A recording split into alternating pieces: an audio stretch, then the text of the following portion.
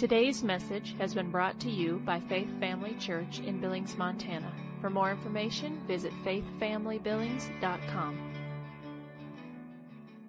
His mighty name, amen. Go ahead, ushers, if you would.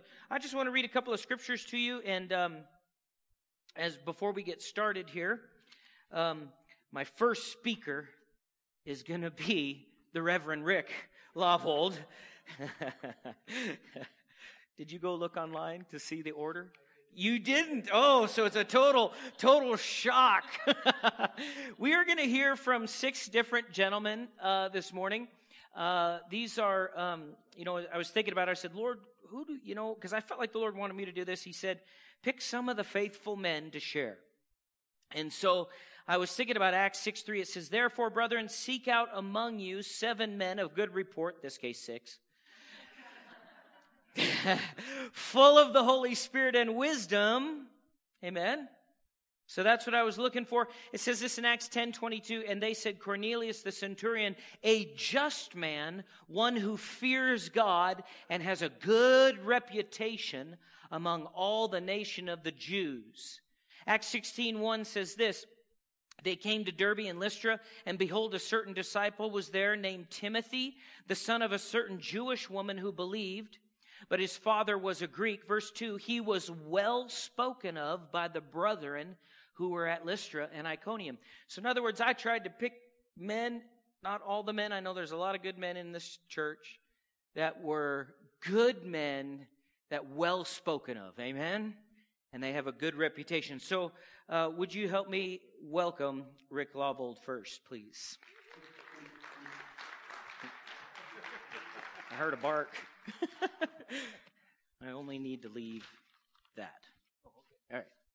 Can't mess with that. Well, praise God. This is an opportunity. The only bad thing about the leadoff, you can't take notes from everybody else and then bat cleanup.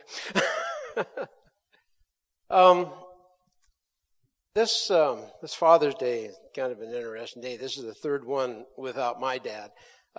He passed away in 2017, and I was thinking about something the other day when Herb was speaking out of Deuteronomy 4, and I'll read the scripture he spoke. He says, only take heed to yourself. I read in the Amplified. Only take heed and guard your life diligently, lest you forget the things which your eyes have seen, and lest they depart from your mind and heart all the days of your life. And teach them to your children and your children's children. We as men have a mandate on our lives. I don't think we really realize it. I think we oftentimes kind of blow it off to, well, I'm just a dad. But there's a mandate in here to teach our children and our children's children. And this morning, as I was praying and seeking about this, he took me to Ephesians, because I had a different way I was going, and he does this to me once in a while. But he took me to Ephesians 5. And this was a mandate for husbands, okay? Husbands, love your wives as Christ loved the church and gave himself up for her, so that he might sanctify her by having cleansed her with the washing of the water of the word, that he might present the church to himself as a glorious splendor, without spot or wrinkle or any such thing, that she might be holy and faultless. And even so, husbands should love their wives as being, in a sense, their own bodies. He who loves his own life loves himself, for no man ever hated his own flesh, but nourishes and carefully protects and cherishes it, as Christ does the church, because we are members and parts of his body. For this reason, a man shall leave his father and his mother and shall be joined to his wife, and the two shall become one flesh. The mystery is very great, and I speak concerning Christ and the church. However, let each one of you, each man of you, without exception, love his wife as being, in a sense, his very own self. And let the wife see that she respects and reverences her husband, and that she notices him, regards him, and honors him, and prefers him, and venerates and esteems him, and that she defers to him, praises him, and loves him, and admires him exceedingly. And I've got a wife that does that. Thank you. But what I was getting out of this is my dad wasn't the most affectionate guy you'd ever run across. He was pretty much solid Norwegian, pretty stoic, didn't let his emotions out too much. But he did something that was important to me. He worked 2 jobs so my mom wouldn't have to work outside the home. A lot of you guys don't think too much of that, but see, my mom was home there every day when I came home from school. My mom was there on the weekends. My mom was always there. If I was sick, she was home. She didn't have to make arrangements. She was there. My dad worked 2 jobs for that, which means he wasn't around a lot for me. My dad never played sports. He never went to town before the age of, I think, 18 or 19. First time he ever went to town. He didn't know how to play baseball. He couldn't play catch with me. My mom tried. That's how I learned to throw like that.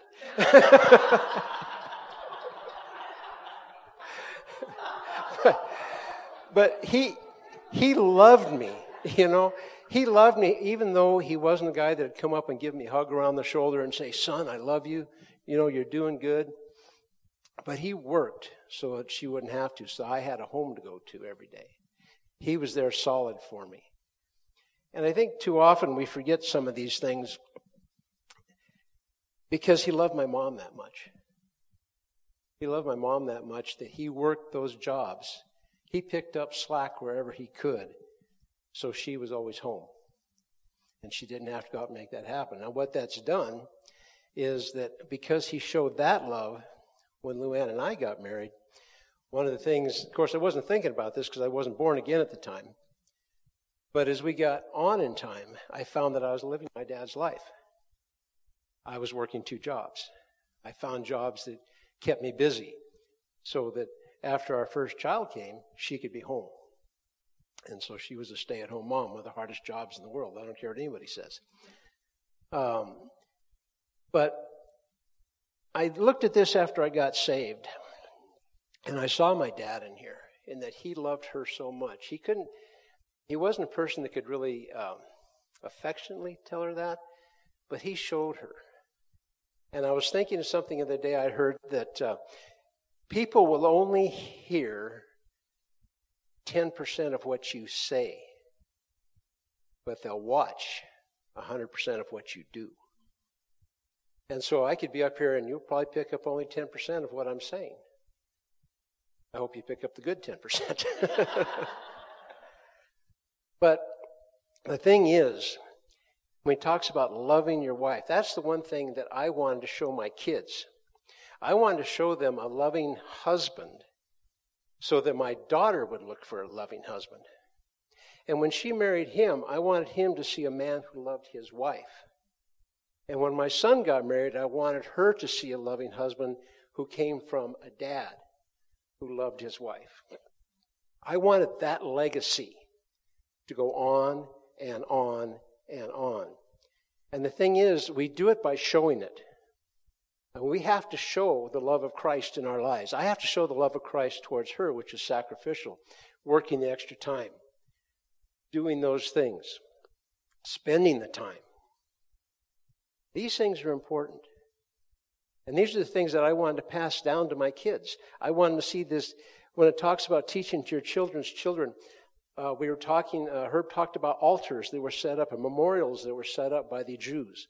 They set them up when they crossed the Jordan, say, we crossed the Jordan here. They set them up across the Red Sea. We crossed the Red Sea here. Jacob set one where he saw the ladder of God with the angels going up and down. He set a stone.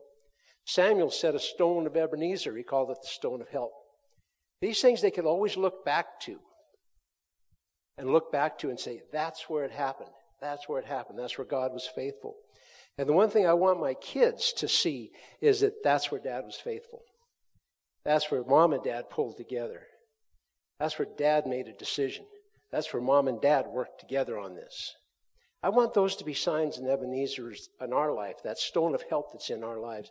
I want them to look and say, yeah, I remember when Mom and Dad did that.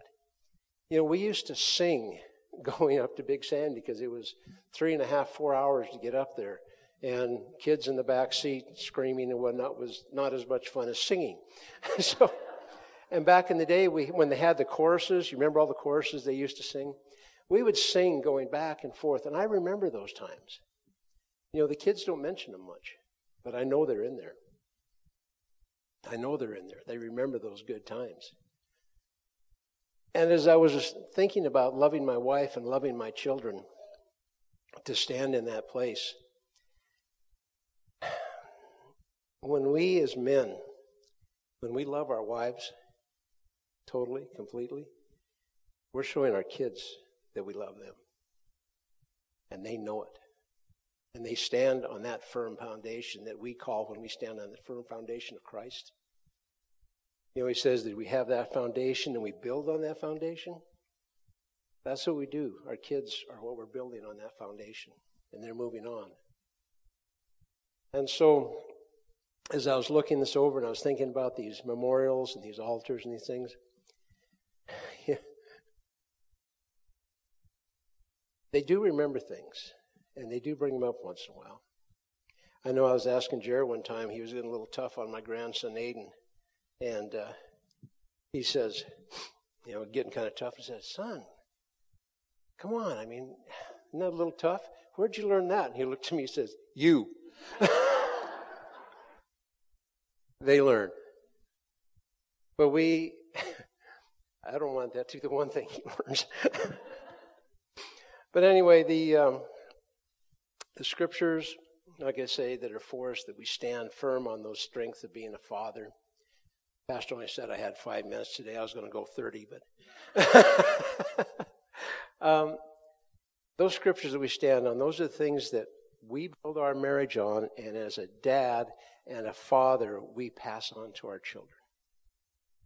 And it's the thing that they're going to pass on to our children's children. It's a legacy. And men, we bring a legacy. That's what we're supposed to do. At the end of days, I want my kids to look back and say, yeah, Dad was a man of God. And this is where we're at today because of that. So one thing, if you're a man here that's never accepted Christ, I hope at the end of this you will. Because that's when your legacy starts at that time. Thank you. Awesome. So, I know this is a little bit different, but each one, listen for the nugget. So, this is how I just saw it as Rick was sharing. Josh, I'm just going to leave this on. I'll let you. Okay. But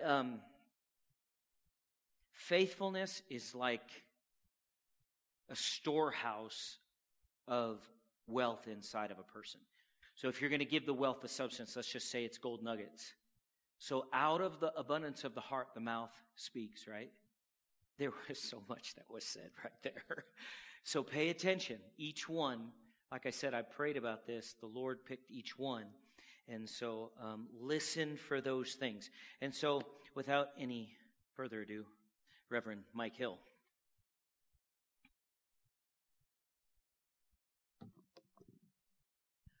Well, I'm glad Rick went in front of me.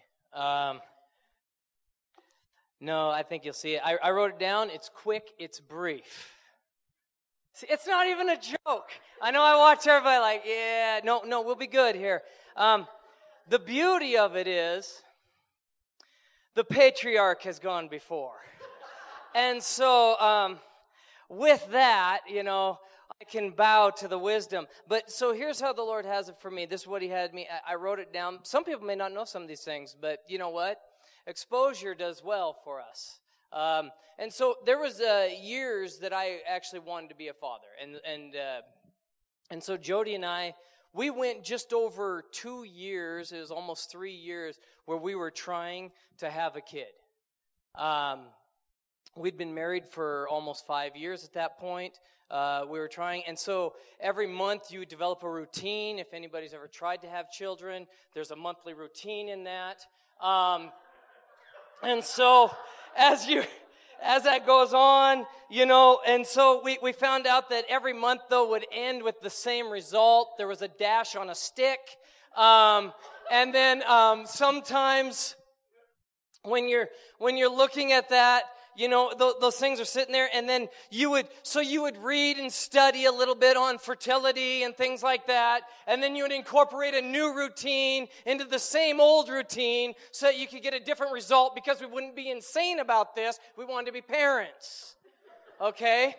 Not the same old thing over and over again, with expecting a different result. Now, the part of over and over again was what was next, because it'd be like, no, that stick was a lie. This one must be the truth. No, this, and when you have 3 or 4 and they all say the same thing on the table, you realize that, hey, whoa. I mean, we were about to take up stock. I was tired of throwing away money on those things, because I thought at least I could get a return on the dividend if I took up stock in pregnancy tests.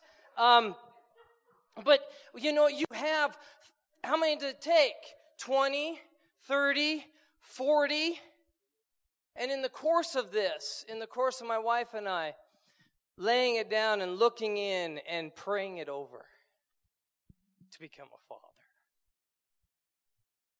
See, I had a desire that formed in me. That desire formed. And I went, what is it?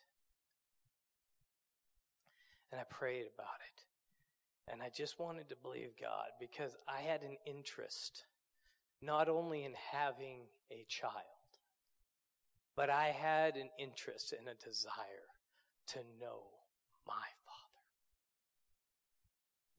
I wanted to know him intimately because I wanted to crawl into his shoes, to understand it from both aspects of where, not only what his love was to me, but how his love was through me.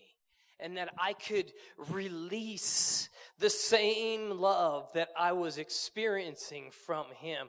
And that I could grow in this. And so for me, it started to become an entire thing on the inside of me, that I wanted to see closure in a way that he was opening up an expanse of what fatherhood would be. And so I had a desire to become a father. But it wasn't just about having a legacy or a child. It was to know him more. Because how else could I know somebody who I would call my Father who art in heaven? My Father. I wanted to know him on a relational level. Not just in an intellectual level. Not in a way that I knew that my physical father. But I needed to know a Father that had created me, designed me, purpose me, plan me, put me in a place right here, right now, that I could be what I was to fulfill me. And he called to me. And in that, we desired, my wife, and we just wanted to know God in the context of a family relationship. And so we had a desire to know my Father. And then I'm learning, as I'm going through this, I'm learning child by child, day by day. Not each one's the same. Relationship upon relationship, each one individual, each one purposed, each one with pointed accuracy towards a purpose. And so I'm starting to learn of who my Father is and what a father does. And I'm starting to learn the things, my desire to sacrifice, to provide, to protect, to chasten, to love. This is a father. That I know what it is that would grieve him because things grieve me. You're going about this the wrong way. I just want to help you. I just want to help you. Leave me alone. I want to do it my way. I start to see what it is to be a father. And I understand what it's like to be rejected when you love. And I understand what it is to be accepted when you give. And what it looks like when somebody wants to crawl on your lap and when you're trying to pull someone on your lap. And there's a thing about being a father. See, what I want is that when he looks at me, he says the words that we all say and desire. Well done. Well done. And see, there's not a person in here that didn't come from a father. I mean, they may have been absent. They may not have been there. But a father created you for this time and this place. And God purposed us. And you know what? It doesn't matter because he's our Father. And that's a relationship that must be formed within us. That's a relationship that must be known. Because without that Father, all others will fall short. And so, to find the intimacy of perfected love, full, mature, and lacking nothing, this is my desire for fatherhood. And I can say that God has not disappointed in the least. I'm learning the love of God in both directions, to receive it from Him as my Father, and to release God's love as a Father. And so, what I would like to say on Father's Day is thank you, Father. Thank you. Because His faithfulness to me is child. His faithfulness to you is child. The family is great. Brother, sister. The family is great. And that may I continue to be thankful as I am who I am, a part of my Father. You're a walking representation of who He is. You're seed of His seed, spoken from His mouth, created for a time. And so this is the expression of time is your existence now. Express the Father and get to know Him. Happy Father's Day. Amen.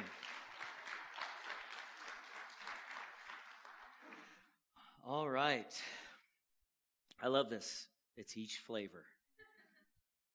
Welcome to Baskin Robbins. You're about to... So next, I would like to invite Dale Rongholt. If you would come, sir, and minister what the Lord has given you.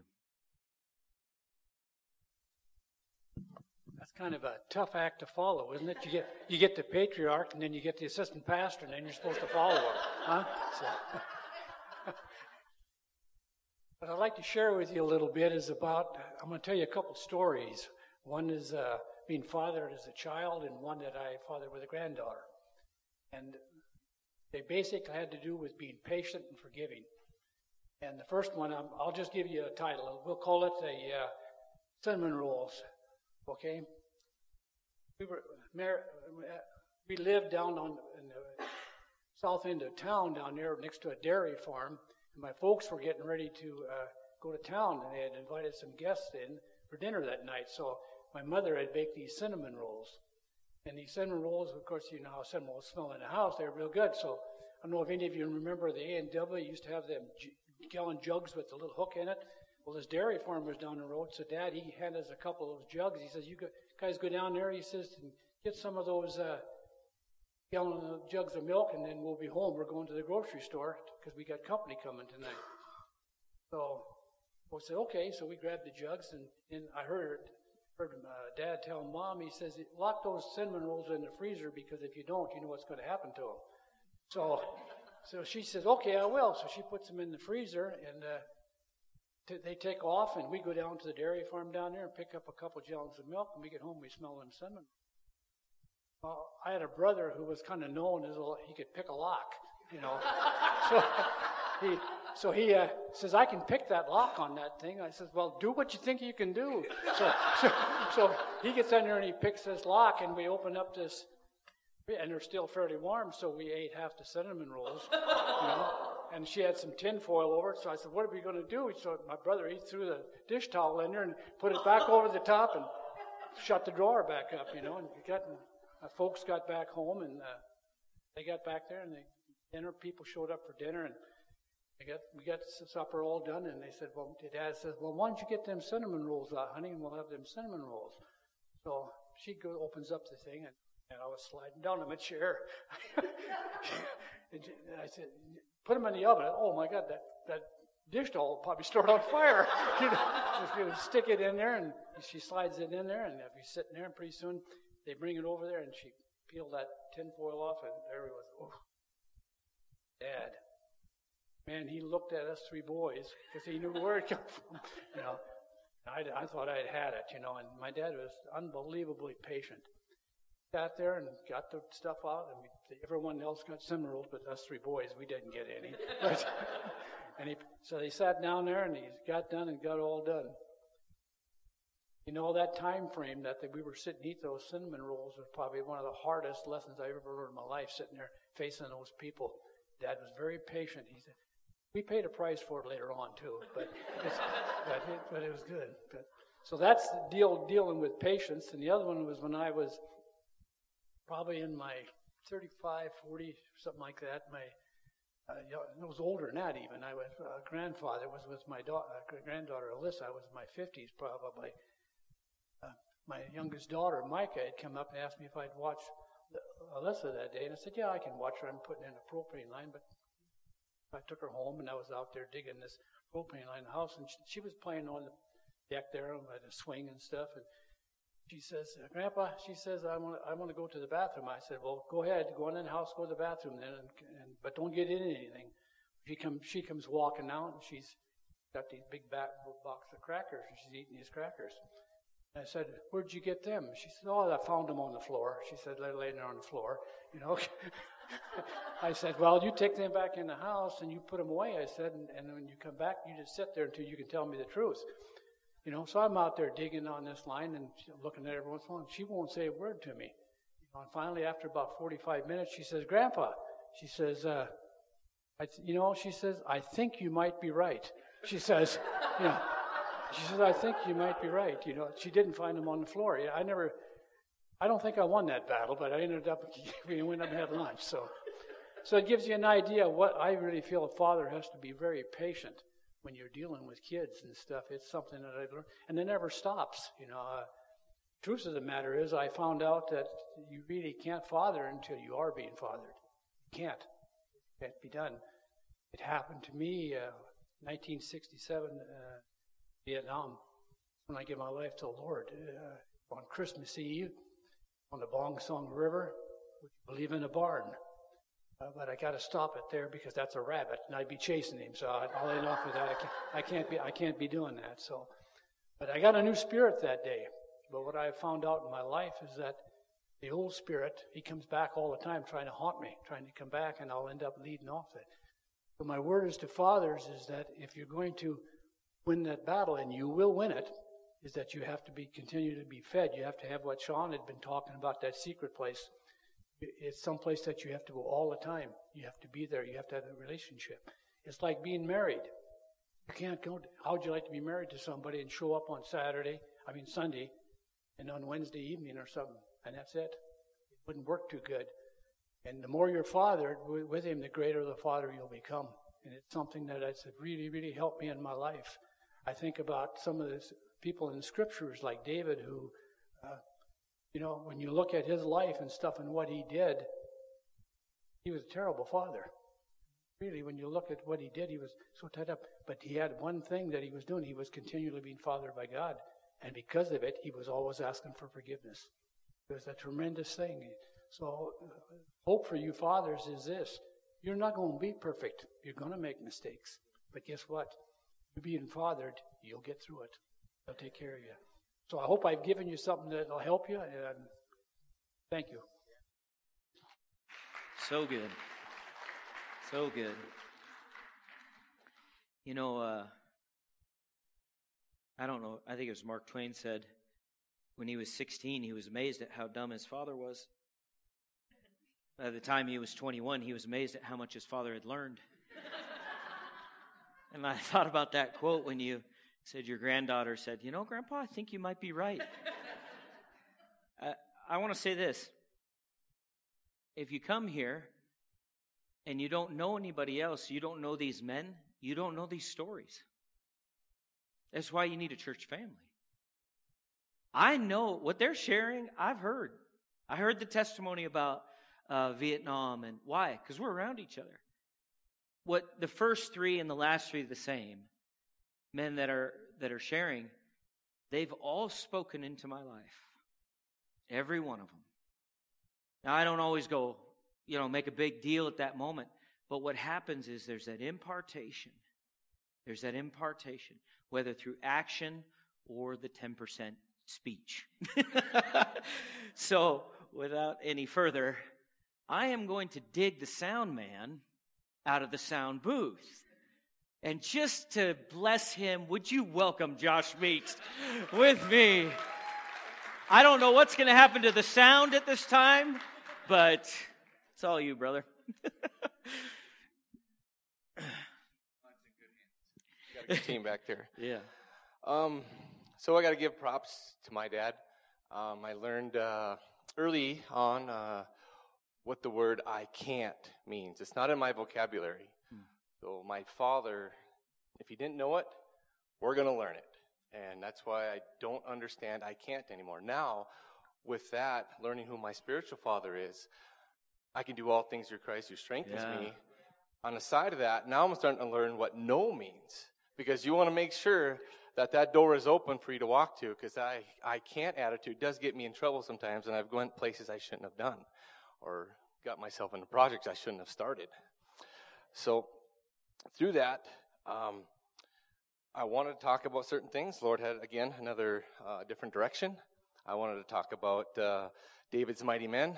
Lord had a different answer for that, and took me down a different path, which feeds back from our Saturday men's, remember, months ago, about taking care of our house. And I want to start out in Scripture. I don't know. I got to find my notes here. Oh, I had to pick and choose and sort through my notes back there because I was thinking, 5 minutes. This is going to be rough. And I didn't grab this verse right away. Here it is. Mark chapter 3, verse 27. It talks about Jesus. And I want to get this into us men as we lead our family. No one can enter a strong man's house and plunder his goods unless he first binds the strong man, and then he will plunder his house. Jesus did that for us. He went down to hell. He plundered Satan and took the goods and to distribute them to us. So men, let's stand at that door. Make sure we're the first guy he meets that he's going to try to get in our house. And the Lord's been teaching me that because, man, this is no reason why I didn't want to talk about this. I'm still learning and growing to be a father and a husband. And man, I make some mistakes. I got a wife that'll attest to that. But the Lord is starting to get that grit in me, that grit that I can't mentality to, okay, I'm making mistakes. Let's learn from them. Let's get back up, and let's go forward. So the Lord was taking me down this path. Okay, how do I do this? How do I take care of this home? How do I stand at the front door? So then he took me to Isaiah chapter 5, verse 2. I'm going to read this, how the Lord was talking about his people. And the vineyard, I'm going to use this in, you hear the word vineyard, men, think about your home. So let's start reading. So he dug and trenched the ground and gathered out the stones from it and planted it with choicest vine. I'm in the Amplified, sorry. And built a tower in the midst of it. And he hewed out a winepress in it. And he looked for it to bring forth grapes. And it brought forth wild grapes. And now, O inhabitants of Jerusalem and men of Judah, judge, I pray you, between me and my vineyard, my people, says the Lord. What more could I have done for my vineyard that I have not done in it? When I looked for it to bring forth grapes, why did it yield wild grapes? So I tell you, now I tell you, what I will do to my vineyard. I will take away its hedges, and it shall be eaten and burned up, and I will break down its wall, and it shall be trodden on down by enemies. And I will lay it waste, it shall not be pruned or cultivated. And there shall come up briars and thorns, and I will command the clouds that they will rain no rain upon it. So I broke this apart. Men, Lord's given us some ground. What is yours? Me personally, He gave me a wife, and He's given me beautiful children as well. And I've got to put a hedge around it. Let's dig a trench. Let's tell the enemy, no, you're off limits. This is my wife. This is my children. You got no authority here. This is mine. Let's stand at the door. And I had to pick the ground. There's a lot of rocks in it. I want to start planting good seed in my marriage. I want to plant some good seed in my children. I want to get things going in my house. Well, for the past few years, I've planted some bad seed. Had to get the rocks out, plant some different seed. and I put a fence around it. So he trenched the ground and gathered up the stones. The trenching, in the old way, they built the trench and they also built, I don't know, it's like a hedge. And then in the noun, it says a fence or a boundary formed by closely growing bushes or shrubs. They had different layers of defense. A lot of times it was the hedge, a trench, and then a wall. And a lot of times they picked those rocks out and built that as a wall. Let's start there. Make sure if you're not starting somewhere and you're going to just start building this marriage, start raising a kid without a wall, man, we're in for it. Scripture talks about the foxes will ruin the vineyard. We got a vineyard. We got a home. Let's protect it. Let's start right off on the good foot. Because foxes, I've let a few of them in. Again, stand at the door and make sure you're paying attention, getting in the throne room and listening to the Lord. Like, hey, is there things that I need to pick out? What's going on here? Because, man, foxes are horrible things. It talks about in Scripture. I haven't seen a good thing talked about what foxes are. The first one that the Lord brought up to me was in Judges 15. Samson was trying to get back at the Philistines. I don't know how he gathered 300 foxes, I think it says, and tied their tails together. That was the Spirit of God, or maybe there's years that happened. I have no idea. I've done some trapping in Minnesota, and that takes some work. And man, he set the torches in between their tails and let the foxes go into the standing grain of the Philistines and burned up the shocks and the standing grain as well as the vineyards and the olive groves. We personally are going to let foxes in through our thoughts, our words, and our actions. Satan is prowling around that fence all the time. Scripture talks about he wanders the world as a roaring lion whom he may devour. Man, we got to make sure that fence is kept up, that we're sowing good seed, because you're going to let a fox in, not even through the walls or anything, just out of your own mouth, in the middle of the vineyard and set a fire. I've set my house on fire many times through some of the words that came out of my mouth. And, oh my goodness, let's not do that. Let's let the enemy, if he's going to attack, let's hit him there. It goes on to say, what kind of seed? My words. How am I speaking about my wife? How am I speaking about my children? How am I speaking about the things that the Lord's given me? A lot of times you want to look at our neighbors. Oh, they got a nice yard. Or oh, if I had a different wife, she would love me. I mean, we've got all these thoughts have come through our head. Out of the overflow of the mouth, out of the overflow of the heart, the mouth speaks. What are you storing on? What are you meditating? Because you're going to tell on yourself. I tell on myself all the time. We all do it. So make sure what you're meditating on. What are the seeds that you're sowing in your marriage, in your children? My goodness. And pay attention. I got to share a story. Lincoln has just recently came up with some Legos. And he's formed some crazy things that look like looks just like a turtle, looks like a scorpion. The last few days, I'm like, normally I've been just playing it off, but like the Lord's trying to tell me something. There's a gift in him. Help water it. And I'm thinking, oh my goodness, man, I gotta start paying attention to the giftings that the Lord's put in my children.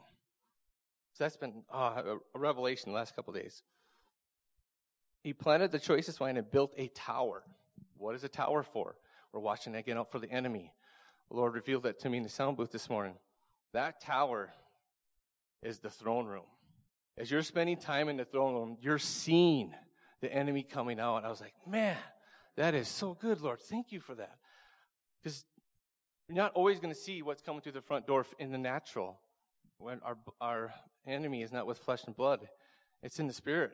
We got to take him out there. And if you're spending time in the throne room, man, the Lord is going to reveal things to you. And he did, a side nugget here. Yesterday, I had my headphones on, my earmuffs, and I was doing some weed eating. I opened up the gate, and somehow I didn't see the nest. There's still no nest. And all of a sudden, I heard hornets or something buzzing above my head. There's no way I could have heard them. I had those earmuffs on. I looked up. They were several feet above my head, and I was thinking, wow, thank you, Lord. Thank you. The Spirit revealed that to me. I was unaware, just doing my thing. And you're spending time in the throne room. The Spirit's going to keep you attentive. through grace, that was just pure grace. Got myself into a pickle. I wasn't paying attention. But I've been spending time in the prayer room. Thank you, Father. And built a tower in the midst of it and hewed on a winepress. Marriage, family, kids, it's a long run. We got to start preparing for the long run. A vineyard, it says, I looked up some research on vineyards, they can last up to 50 to 100 years if they're well taken care of. My marriage and my children are going to last because I'm going to sow it. I'm going to water it. I'm going to take care of it. Also says, some of those vineyards don't start producing until 5 years later. Boy, we got some perseverance ahead of us. Lord, come on. Spankings aren't working, but I know it's coming. In faith, I'm going to get correction. Me and the wife talk about this all the time. It doesn't seem like it's working. The word works. Come on. We got to stand in faith, man. That's the winepress. And he looked out for bring forth grapes, and it brought forth wild grapes. If you don't like your harvest, change your seed. Change your words, change your actions. I'm not all there quite yet, but man, I'm working with my wife. We're getting there. I've got, if you take anything away from here today, and you think, man, that you're going to go home and start changing your wife and your kids, you did not listen. It starts here. It has to start here. If you're going to lead, or been called to lead, you start with yourself. And man, I've been pruning and pruning and pruning. It hurts, but let's prune some garbage. It's always easy to pick off the dead things. Sometimes we need to pay attention.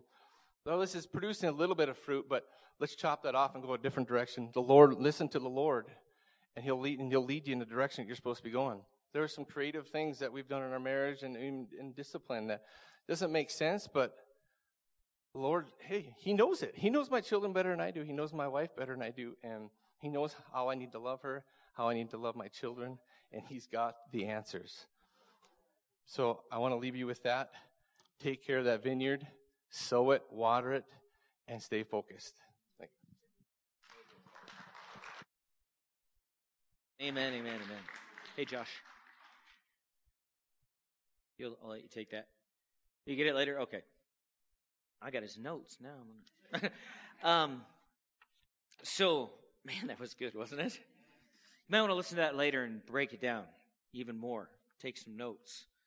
So next is, most of you know my Father's in heaven. Did you know that? And I'm not talking about God. I'm talking about Glenn. So he's in heaven, but I do have a great father-in-law. And Terry, would you come and would you welcome him with me? He's been a good dad to me too.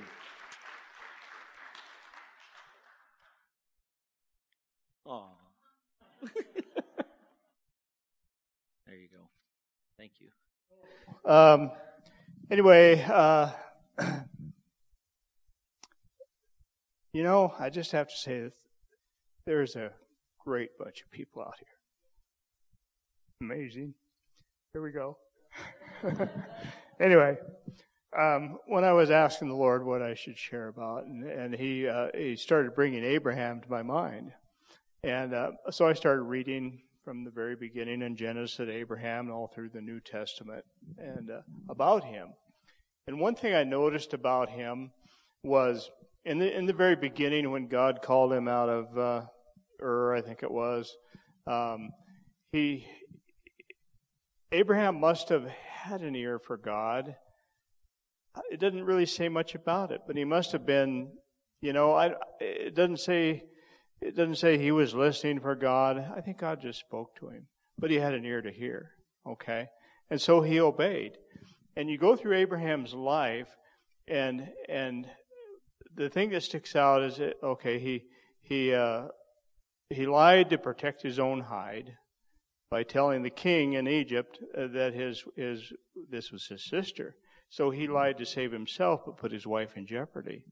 And then God didn't rebuke him for that. And I wonder, what's going on here? Well, he lied, he put Sarah in jeopardy, and okay.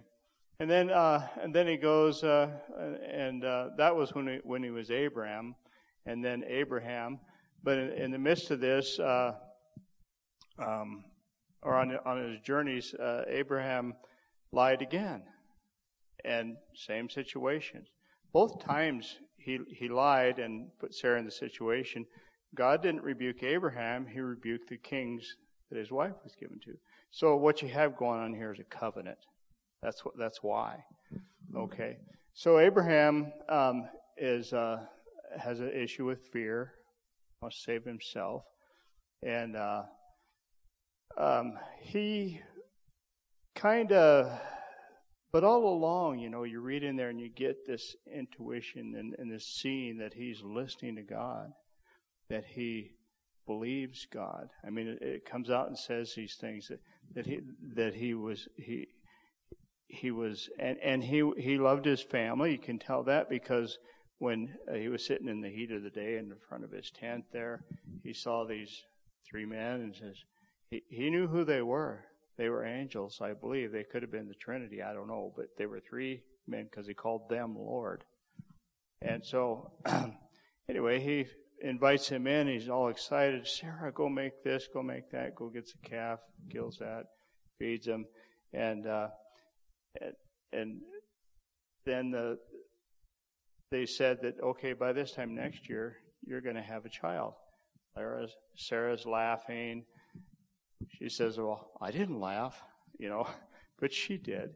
And because of the age that they were at, I mean, it was an impossible thing. And Abraham, okay.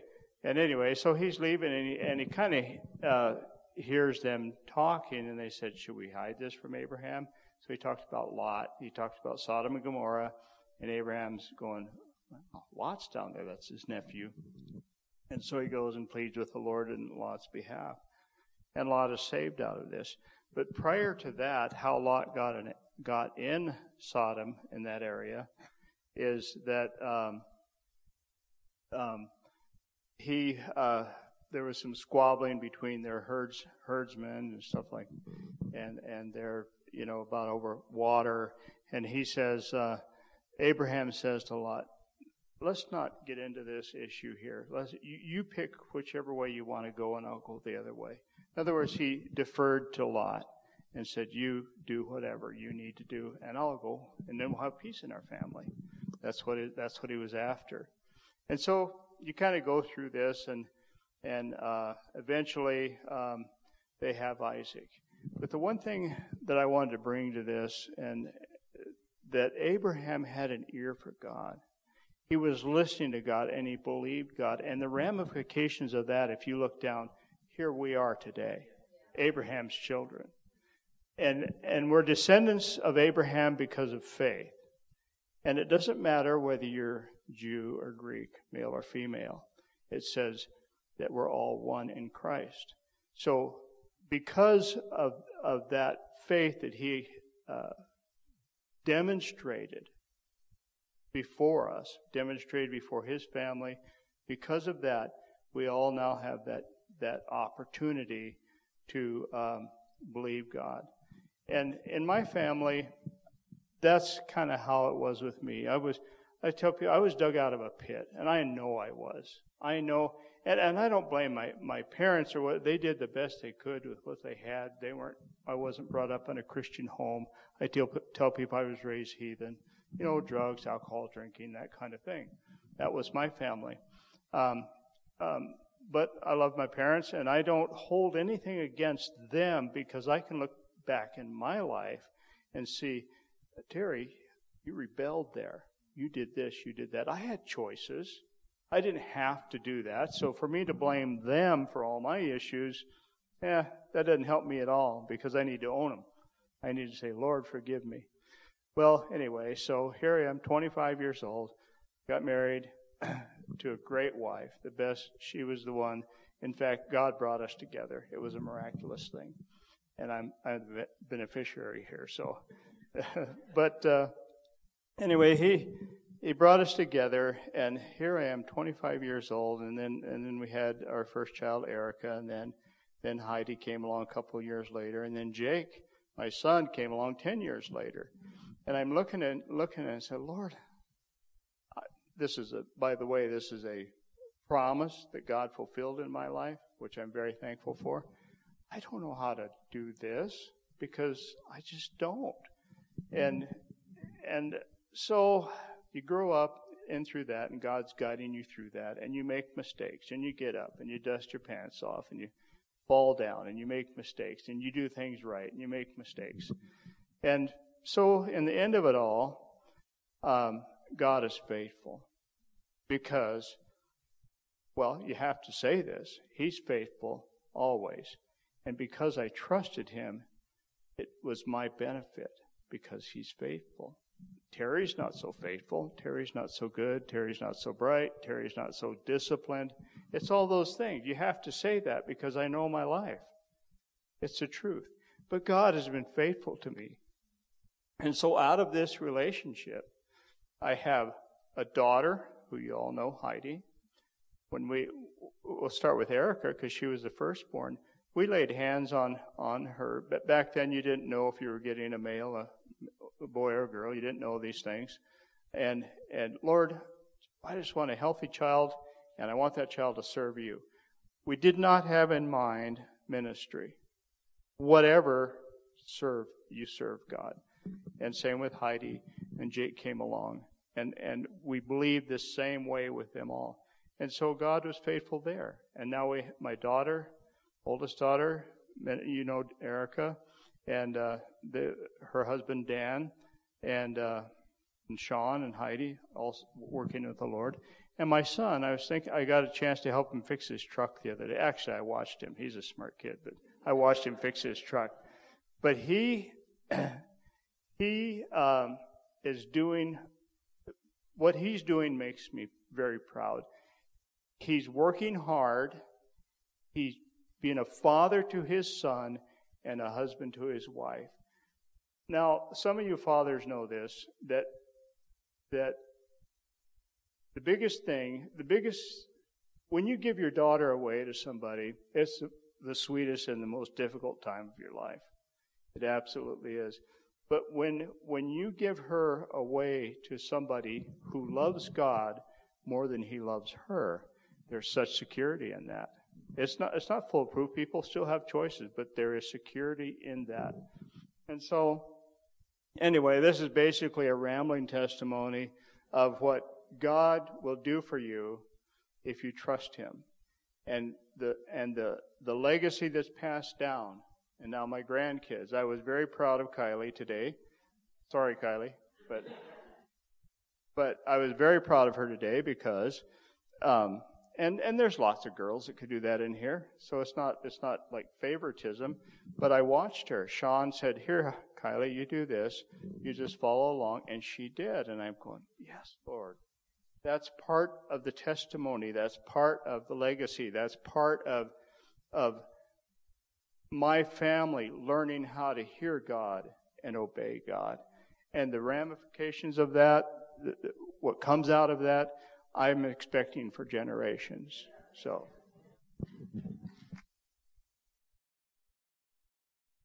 Yes.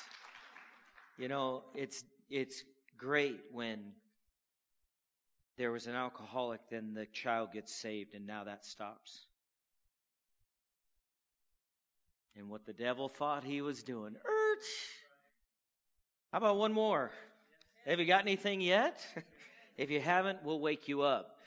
All right. So last but certainly not least, Mr. Herb First, would you come, sir, and share with us? They've all gone over 10 minutes. But this is really setting a great standard for me later.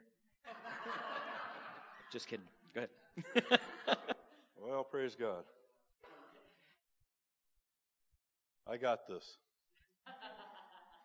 But Leanne, when she was here, taught us, just please don't draw on me too much because there's a rumor out I could be long-winded.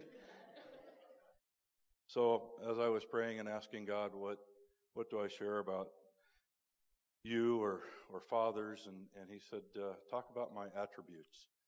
And I thought, well, I don't have that kind of time to get all of them, right? I mean, originally when Sean called, I thought he said 57 minutes. But what he said was 5 to 7 minutes. So, you know how your mind works when you hear something. I was thinking, why was he so exact at 57 minutes? What could I say in 57 I couldn't say in 56 or 58? Anyhow, as I was praying about it, this scripture came, and I wanted to share it with you. This is Psalms 103, and I'm reading out of the New American Standard Version. And originally I was going to go over quite a few verses, but because we have 5 to 7 minutes, so we're just going to cover a couple. So verse 10 says, He has not dealt with us according to our sins, nor rewarded us according to our iniquities. You know, I'm so thankful that God has more patience with me than I sometimes have with my kids and grandkids. You know, I am growing, I am exercising, I'm working that patience. But I'm so thankful that God with us, as fathers, as mothers, as Christians, is patient with us, that He doesn't expect us to be 100% all the time. He'd like us to be, but He is so good and has so much mercy. And then verse 11 says, For high are the heavens above the earth, so great His loving kindness towards those who fear Him. You know, God's mercies are out of this world. Think about the heavens. The Bible talks about 3 different heavens, one being kind of the clouds, the other being the solar system, the stars, and then the third heaven being where He reigns. And I think this verse is referring to the second heaven, that when we look into the stars and we look into the night sky and we see the great expanse, they tell us the universe is still moving out. I haven't been able to prove or disprove it. I just got to believe them, right? You know, God said, let there be light, and it's still going. He never said light, halt at a certain place. So His mercies are out of this world. They're much higher, much bigger, much more merciful than I could expect. But I am grateful for it. I'm thankful for His goodness. And verse 12 says, For as far as the east is from the west, so He has removed our transgressions from us. Did you know that from the North Pole to the South Pole, it's approximately 12,440 miles? Put that into Google or, you know, your smart Ask Siri or Alexis, and that's what you'll get. If you ask them how far it is from the east to the west, it kind of goes goofy on you. And it'll start bringing up stuff about time zones and how many time zones there are. Because even, you know, when the Holy Spirit inspired David to write this 3,500 years ago, God knew that they couldn't locate the east and you couldn't locate the west. And that's how big His mercies are and how much He forgives us. And that's how we should be towards one another. Sometimes in life we do things unintentionally. We may hurt one another when they ask for forgiveness from us or we ask forgiveness from them. Let's extend that same kind of mercy. Let's put it behind us and forget about it. And if the enemy brings it up and tries to torment you with, they did this, they did that. No, I forgave them. And use your faith on it. And even though sometimes those emotions, you'll kind of get some of that stirring in you, by faith, no, I forgave them. And then verse 13, just as a father has compassion on his children, so the Lord has compassion on those who fear Him. God's very compassionate to us. Yeah, we won't go there, but in Luke 11 through 13, Jesus talks about God being a good father. And if a good father can give good gifts on this earth, how much more does God love us and want to see us succeed and want to see us do good things in our lives? And He just loves us so much. Amen. Well, would you stand with me, please, this morning? Man, take the nuggets. That was all so good. I had this thought come to me when Herb was sharing about God's compassion and everything. You know, sometimes people say, well, I've let God down. You're not holding Him up.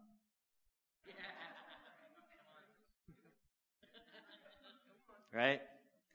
I mean, I've heard that before, but I just had that go through me, even with the characteristics of God and the compassion, the mercy. Gentlemen, you're going to have to stop the record player of the enemy. Shut it off. Declare yourself a man of God and stand. And go back to that scripture, and people say, what? But I failed. I'm okay with you acknowledging that you failed. I'm not okay with you meditating it. Acknowledge of failure is part of repentance. I understand that. But don't meditate on it. If you play that record over and over again, you'll never grow. And you'll never become what you've already been created to be.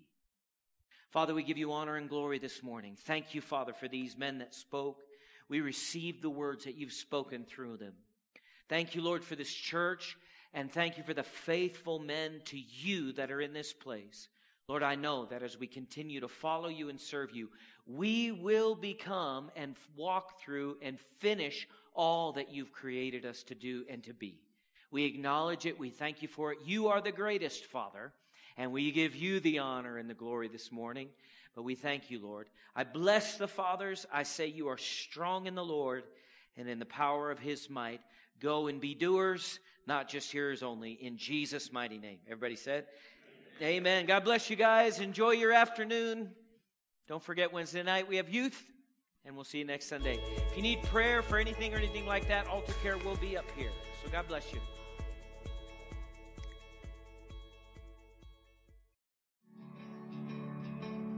Thank you for taking the time to listen today. If you would like more information about Faith Family Church, including service times and location, visit faithfamilybillings.com.